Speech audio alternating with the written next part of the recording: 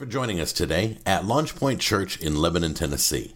We believe the Bible is the written word of God, without error, and useful for every part of our lives. We believe that through learning and teaching of the word, others might come to know God, find freedom, discover their purpose, and make a difference. I'm going to have a very serious conversation with you today about titled No Fear.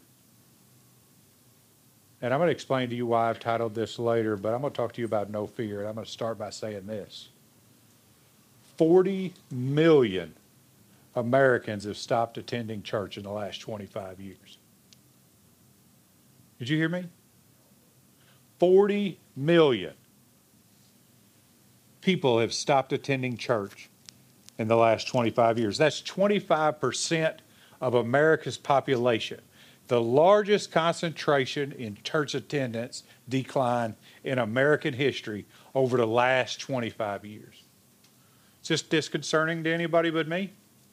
Because at this rate, if it keeps going at this rate, a generation from now, the church as we understand it won't exist. The church is going to exist until Jesus comes back. The church in which we understand it and how we understand it, whether we're in public or having to hide it or whatever, is going to change if we don't start paying attention to these numbers and do something about them. Amen? Now, here's the thing. You ever wonder why? You ever wonder why? Because it's obvious to all of us. Like, I've not told you anything, maybe a specific number, that probably surprised you. The church is in decline. You see churches closing all the time. So I've not said it, but do you ever wonder why? Here's the reason why I think that backs up the data.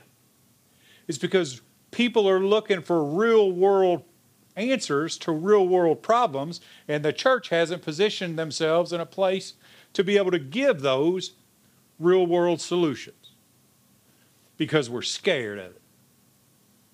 Amen? Amen? Am I not right? They come looking for hope. And what do we tell them? We tell them, oh, don't worry about it. Where God closes a door, he opens a window. No, that's not true. Sometimes God closes a door because you're in the room you're supposed to be in. And so stay faithful, or you weren't supposed to go in that room at all. He's not going to give you access to enter out of a space just because you want it. Make that space a little less convenient than a door. He just shut the door. But we don't want to tell people that because we want to blow into their dream, make them believe that this is God's will for their life, even when it's obvious it isn't their will for life, God's will for their life. So they ask for hope, and we give them some base answer that's flimsy and holds no meaning. Or they ask for peace. And we say stuff like, everything happens for a reason, brother. It's going to be okay. I don't know about y'all, but I've got to the place, I just about want to punch everybody in the mouth says that to me. Because what we should say is, listen, I understand you don't have peace. I understand peace is an elusive thing. But if you'll take 2 seconds, can we turn to Philippians 4? And I will tell, I'm not asking you to do it. It's the conversation I hope that you have. Can we turn to Philippians 4, where God says how you can have peace even in your anxiety? And we tell them the truth. That's not a flimsy answer. That's the Word of God. That's what they can hold their hope in. Amen? Amen. People come looking for hope. They come looking for peace. They come looking for solutions to their problems. And we say stuff like this. Well, son, it's all right. God ain't going to put nothing on you you can't handle. Well, that's a lie too. But you're all, Pastor Jim, that's what it says in 1 Corinthians 10:13. No, sir. No, ma'am. That's half of what it says in 10 and 13. The other half is that he'll provide an avenue of escape for 2 reasons. One, to let you know he does care about you and love you. And 2, to see if you'll have enough faith in him to accept that way out, knowing that he'll keep you in that way out. It's not enough to just say this flimsy answer. And when people get flimsy answers, you know what they do? You know what I do when I get flimsy answers from people I want hard answers from? I stop asking them questions. And so the church has stopped being asked hard questions because the church hadn't been reliable enough over the last 25 years, probably a little longer, to give hard answers. Sometimes your life is the way that it is because you made bad decisions, and it's your fault. Oh, well, the enemy's attacking me. The enemy's not attacking you, brother. Your alcohol problem is attacking you and your finances. Stop making that decision. All right. The world needs real answers. Why am I talking about this?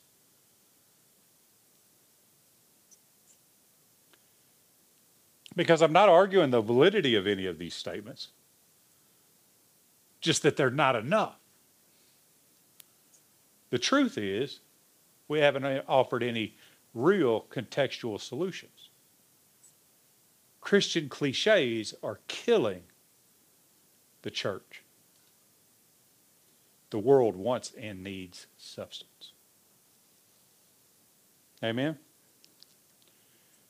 I bring all that up to tell you that one of the most common cliches, and speak to one of the most common cliches I hear told in the church today, especially since COVID. Faith can't exist in the presence of fear. That's a lie. If someone tells you faith can't, or if I tell someone who says, man, I'm scared,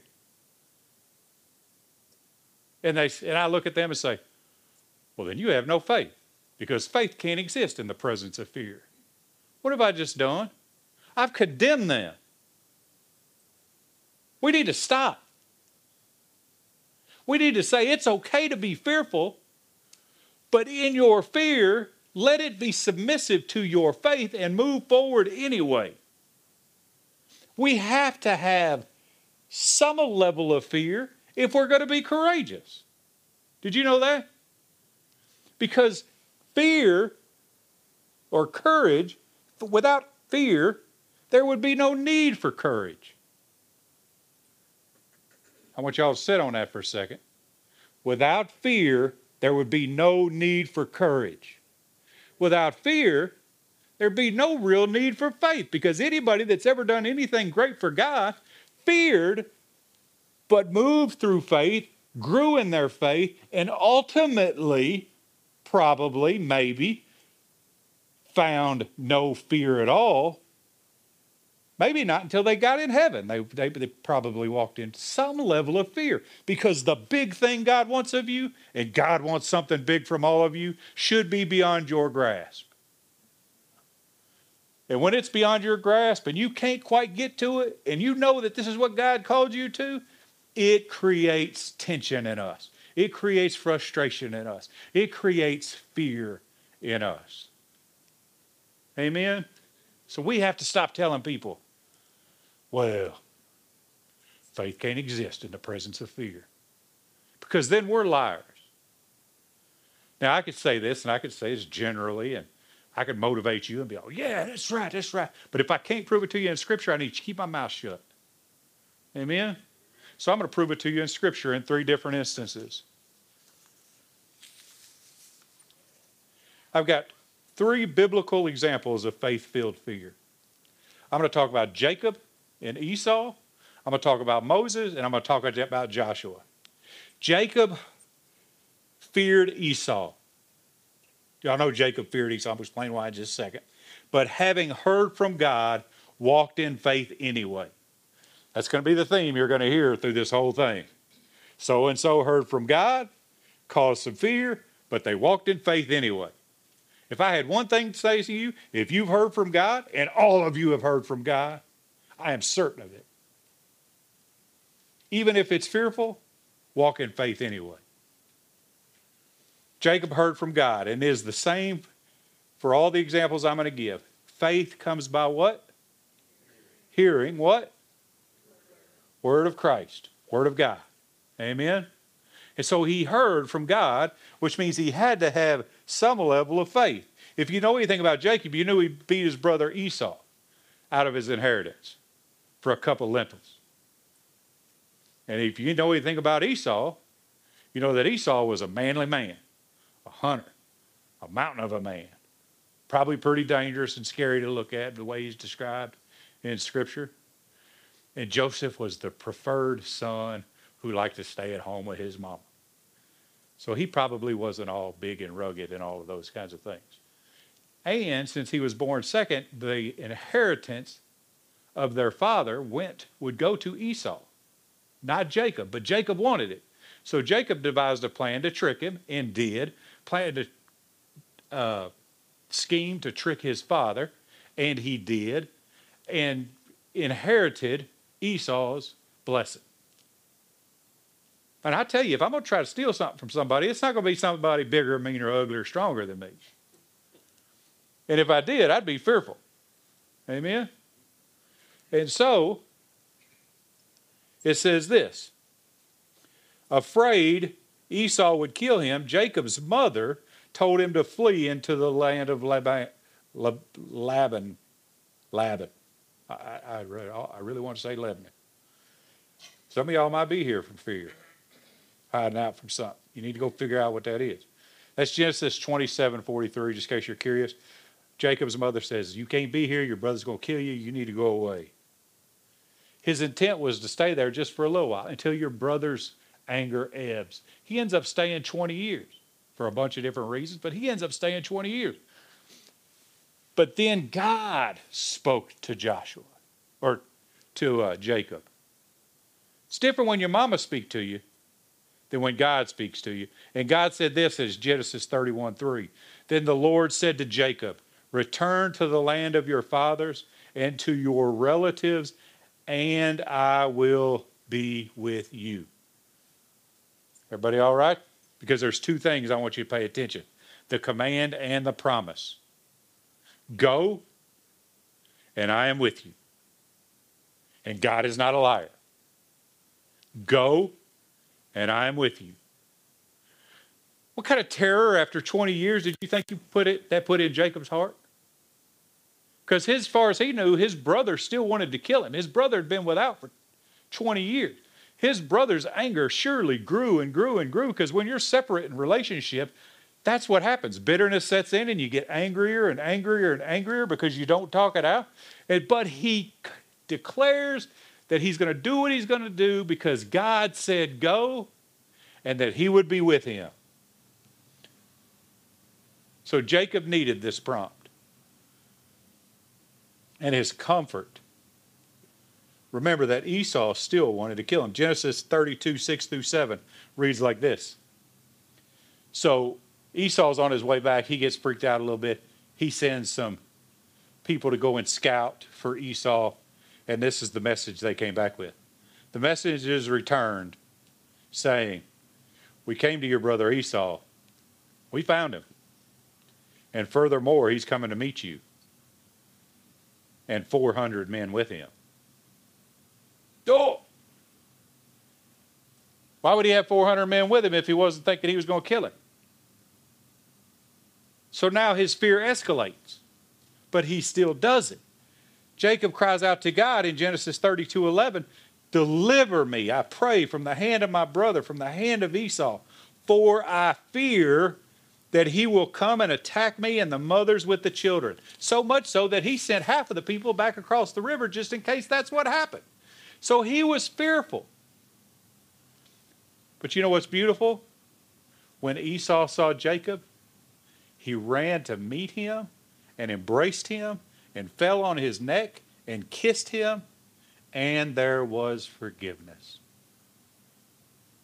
Man, when God says go, but I'm going to be with you, I guarantee you, whatever fear you're heading toward, God's already tilled the soil prior to your getting there. When he saw Esau running at him, I'm sure he took up a fighting position. Oh, this is going to be bad. But imagine him, instead of fighting, embracing him, falling at his feet, loving him, kissing him, telling him how much he missed him. That's what happens when you walk in fear, but don't allow it to eclipse your faith. God shows up. Amen? Everybody all right? Moses feared going to Egypt, but having heard from God, walked in faith anyway. You know why Moses left Egypt in the first place after having been raised there inside the Pharaoh's house? Because he was a murderer. He was scared for his own life. And he went and lived in the desert for 40 years. Met a woman. Tended sheep. Married her. Jethro's daughter. And then one day he's out tending sheep. Still convinced that he's probably got a warrant for his murder out in Egypt. And a burning bush in the middle of the desert starts talking to him. It's interesting to me, and I don't know why this is interesting to me, but it says there was a burning bush, but God didn't start talking to him until he turned towards it. It says he's burning bush, like he must have caught it in the corner of his eye. God didn't say nothing. And then it specifically says, and then he turned to see what that was about. Well, that's weird. And God started speaking to him. Maybe some of us aren't hearing from God because we won't turn our heel towards the sign he's given us to listen.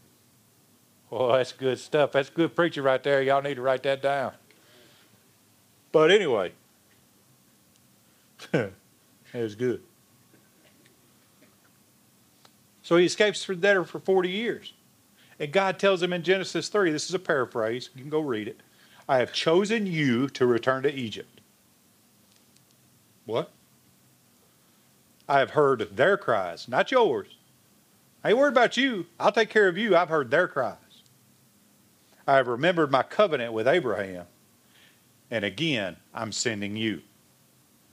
Moses made 4 statements that prove his fear. And they show an incrementally higher level of fear in each statement.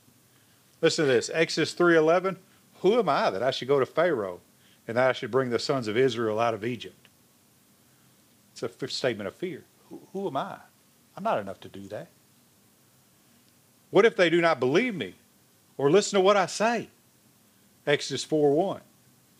Then he starts with the please. Please, Lord. I've never been eloquent. He's trying to get out of this. Neither recently nor in times past nor since you have spoken to your servant, for I am slow of speech and slow in tongue. Exodus 4:10. And then he says again, please, Lord, in Exodus 4:13.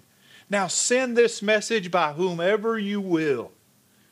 And so he keeps saying, incrementally, more declaratively, God, it can't be me.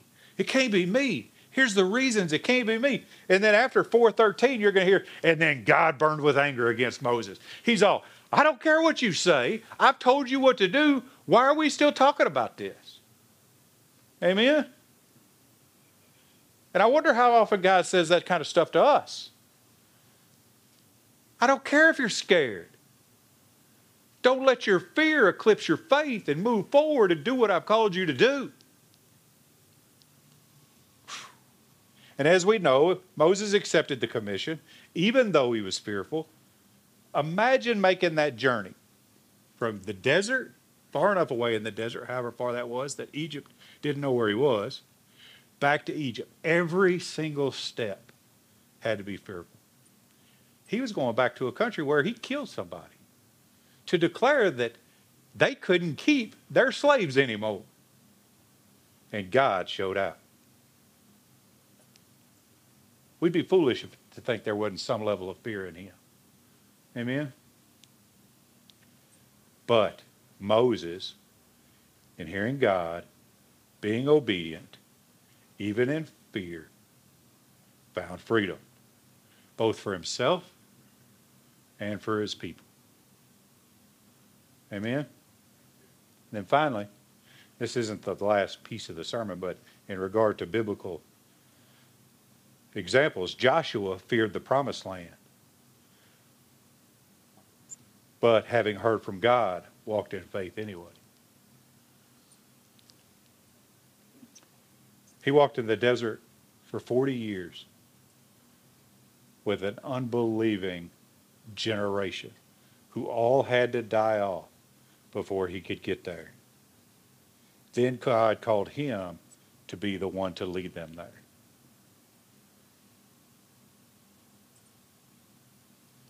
And in Joshua 1:1-9, God tells 3 times, not just once, 3 times, be strong and courageous. In verse 9, he adds, have I not commanded you? Which means God needed to emphasize, listen, you're not paying attention. Have I not commanded you? Be strong and courageous. Do not be tremble or be dismayed, for the Lord your God is with you wherever you go. Man, you want to talk, let's just break this down for a second. Listen to me. Stop talking. Be strong and courageous. Do not tremble or be dismayed, for I am going to go with you. So essentially, he's telling him the same thing he told everybody else. Go, I am with you. When God speaks, our job is to set aside our fear, not expect it to be eliminated, and let our faith eclipse it. Amen? And so, Joshua did. He said, I am with you. This bolsters our faith. It eliminates our fear. Because God proves himself over and over to be faithful as his word declares. Deuteronomy 7:9 says this, know therefore that the Lord your God, he is God, the faithful God, who keeps his covenant and his loving kindness to 1,000 generations. Or in Jacob's case, 20 years. In Moses' case, 40 years. And in Joshua's case, 40 years. Your faithfulness right now and your trust, even through your fear, ensures the faithfulness of God to the 1,000th generation or until he comes back. Well, you guys carry a mantle you don't even realize you carry, but you have to step out in faith to receive it. Amen? Fear may be ultimately eliminated, but God keeps his commandments. Amen? God, that's so good.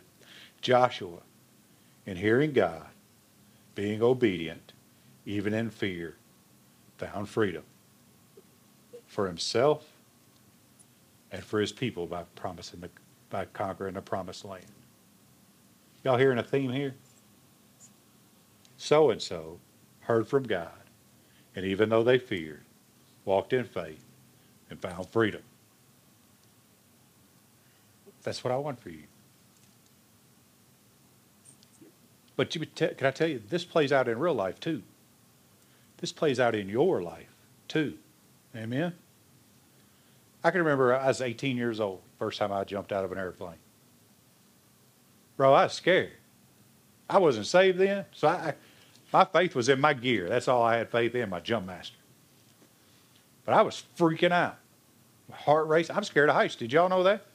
One of the reasons I joined Airborne is to get over that fear, because somebody told me if you face it, you'll get over it. That's kind of true. But I was scared every time I jumped out of an airplane. But I jumped out of an airplane because I trusted, had faith in my gear. I had faith in my jump master. And I wasn't going to look like a sissy in front of 60-something other dudes. Amen? It's just the truth. But let's bring it into the spiritual. I was a 20-year law enforcement officer who only had 6 years to prepare from 2006 to 2012 before I got called, before my pastor called me and asked me if I'd come join church ministry full time. Y'all don't know my pastor. I do. He fired people for fun, it seemed like. I was going from an absolute secure position to I may not even work here 3 months from now. I had to retire early to go take a job that might last 3 months, that I'd never been tested in really, that I wasn't sure I could do. I was fearful of that. But you know what? My fear was eclipsed by the faith that God gave me a calling the day I was saved in 2006. He said, I've called you to ministry. I just didn't know what that looked like. And so as he starts to reveal what that looks like, I step into it because my faith is greater than my fear, but it doesn't eliminate my fear. Can I tell you, for the first 3 months, I hid under my desk just praying somebody didn't figure out I wasn't qualified to be there. And that's the truth. I mean, I didn't hide under my desk literally, but you know what I'm saying. And then I finally get comfortable there. My pastor loves me. He says, you'll be here as long as you want to be here. And 4 years in, God says, ha ha. You're going to leave the comfort of this place and you're going to go to the even more insecure church planting place. So, man, I got a pretty good salary here. I mean, I work long hours, but I know what I'm doing. My fear's starting to ebb a little bit. I still had a little fear there. And God said, I don't care. I don't care about that. Do what I tell you. And I'll be with you. And so this place happened. And hundreds of people have been saved here. Hundreds of people have recommitted their life here. I see light bulbs go on here. I see lives change. I see families put back together. I see love and family and service here that I didn't necessarily see there. Not that those things weren't happening there, but they mean something different from this place than they do the place I was at. And I would have known none of that had I allowed my fear to eclipse my faith. Can I tell you, I'm scared this morning. I was telling somebody jokingly today, or this week, I said, you know, I throw a party every week. And then pray somebody shows up. And that's the truth. Because y'all don't have to be here. But I'm thankful that you are. But it creates some tension in me.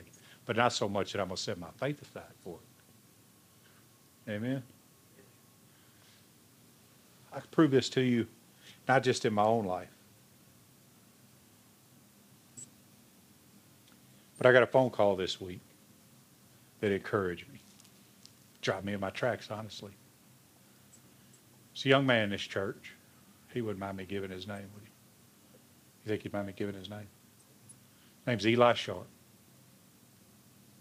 And he called me and he said, Pastor, he said, I was hanging out at the parking lot with my buddies at high school. I think that's how he said it. And God just told me, he said, you need to preach the gospel to them. And if you don't know Eli at all, Eli doesn't talk much. Like none. I didn't even know he could until he'd been here about 3 months.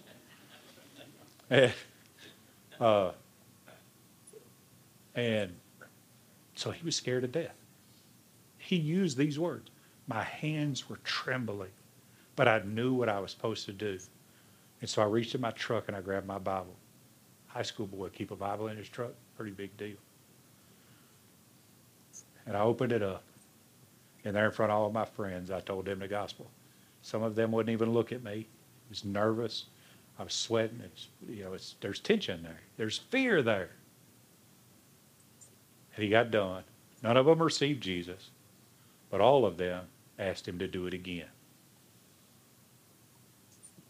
That's being fearful, but walking in faith. And I believe his ability to walk in faith, even though he was fearful, is going to create freedom, not only for his future, because he believes he's been called to ministry, but also for the future of those young men and women he was talking to.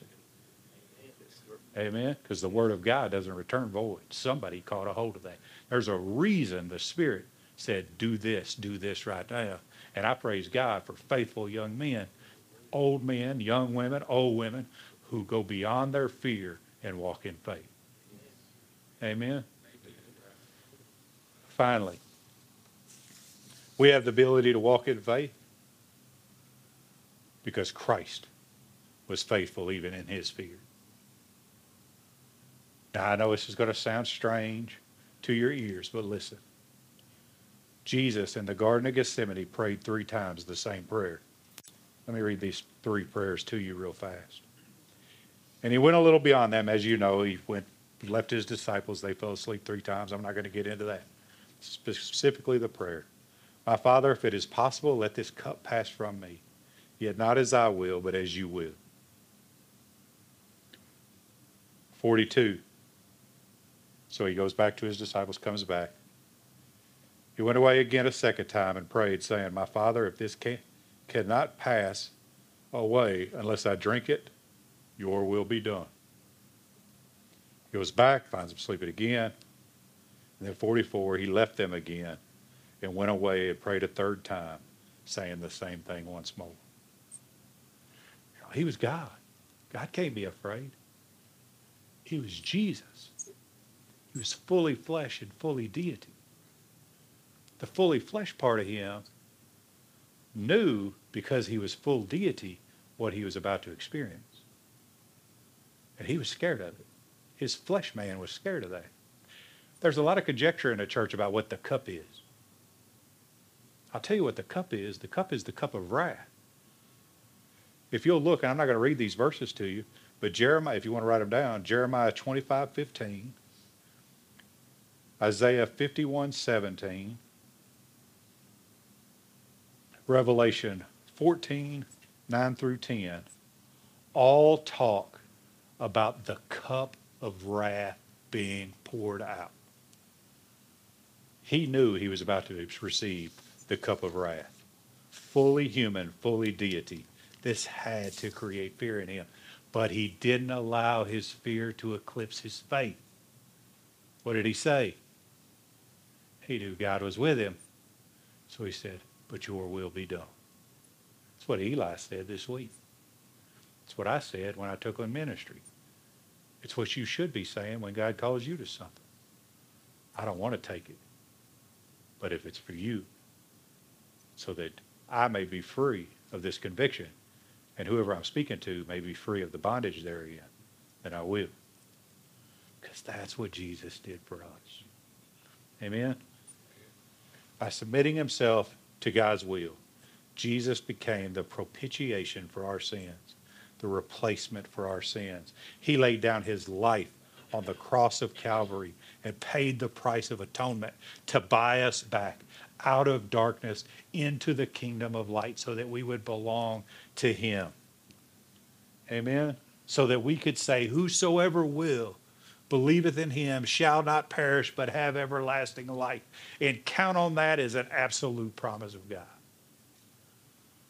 Hebrews 2:17, therefore he was made like his brethren, that's Jesus, in all things, so that he might become a merciful and faithful high priest in things pertaining to God, to make propitiation for the sins of the people. He had to experience the stuff we experienced, which had to have been horrible, so that he could speak, so he could sacrifice on our behalf. This is why Jesus was sitting, willing to set his fear aside and walk in faith. The great thing about Jesus is that even though Jacob, Moses, or Joshua heard from God, he heard and found freedom. He heard from God, walked in obedience, and didn't find freedom for himself. He found freedom for you. And that's why our calling is so important. Because we don't just find freedom for us. We find freedom for them. And that is the Great Commission. That's what we're called to. Amen. So the next time someone tells you fear can't exist, or faith can't exist in an atmosphere of fear, you tell them that's not true. Let me take that cliche out of your mouth, so that you're not condemned, and so that you could walk even in fear towards the glorious future God's provided for you. Amen? I want to pray for this whole church as a whole, that God give us the ability to walk in faith beyond our fear, to know fear, K-N-O-W, follow faith until there is no fear, N-O, which is the reason this is titled the way that it is. So if you don't mind, as I pray for you, would you stand?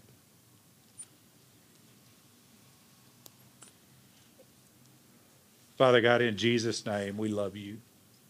We thank you, Heavenly Father, that you are an encouraging God, a challenging God, a God that calls us to hard things. And because you've called us to hard things, Lord, we know that we're going to have this fear, faith, tension in our life.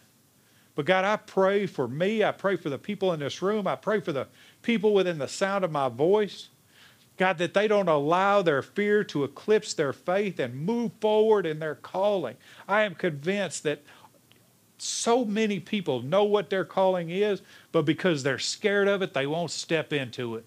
Let me implore you, God, show them that you command them, but that you are with them, and build their faith. I praise you, Lord. We thank you for the truth of your word, that it's able to just really cut us where we've been told traditionally things that may not be true. God, we worship you. We praise you. Let us take the truth of your word and implant it in us so that you might be glorified through us. In Jesus' name we pray. Amen.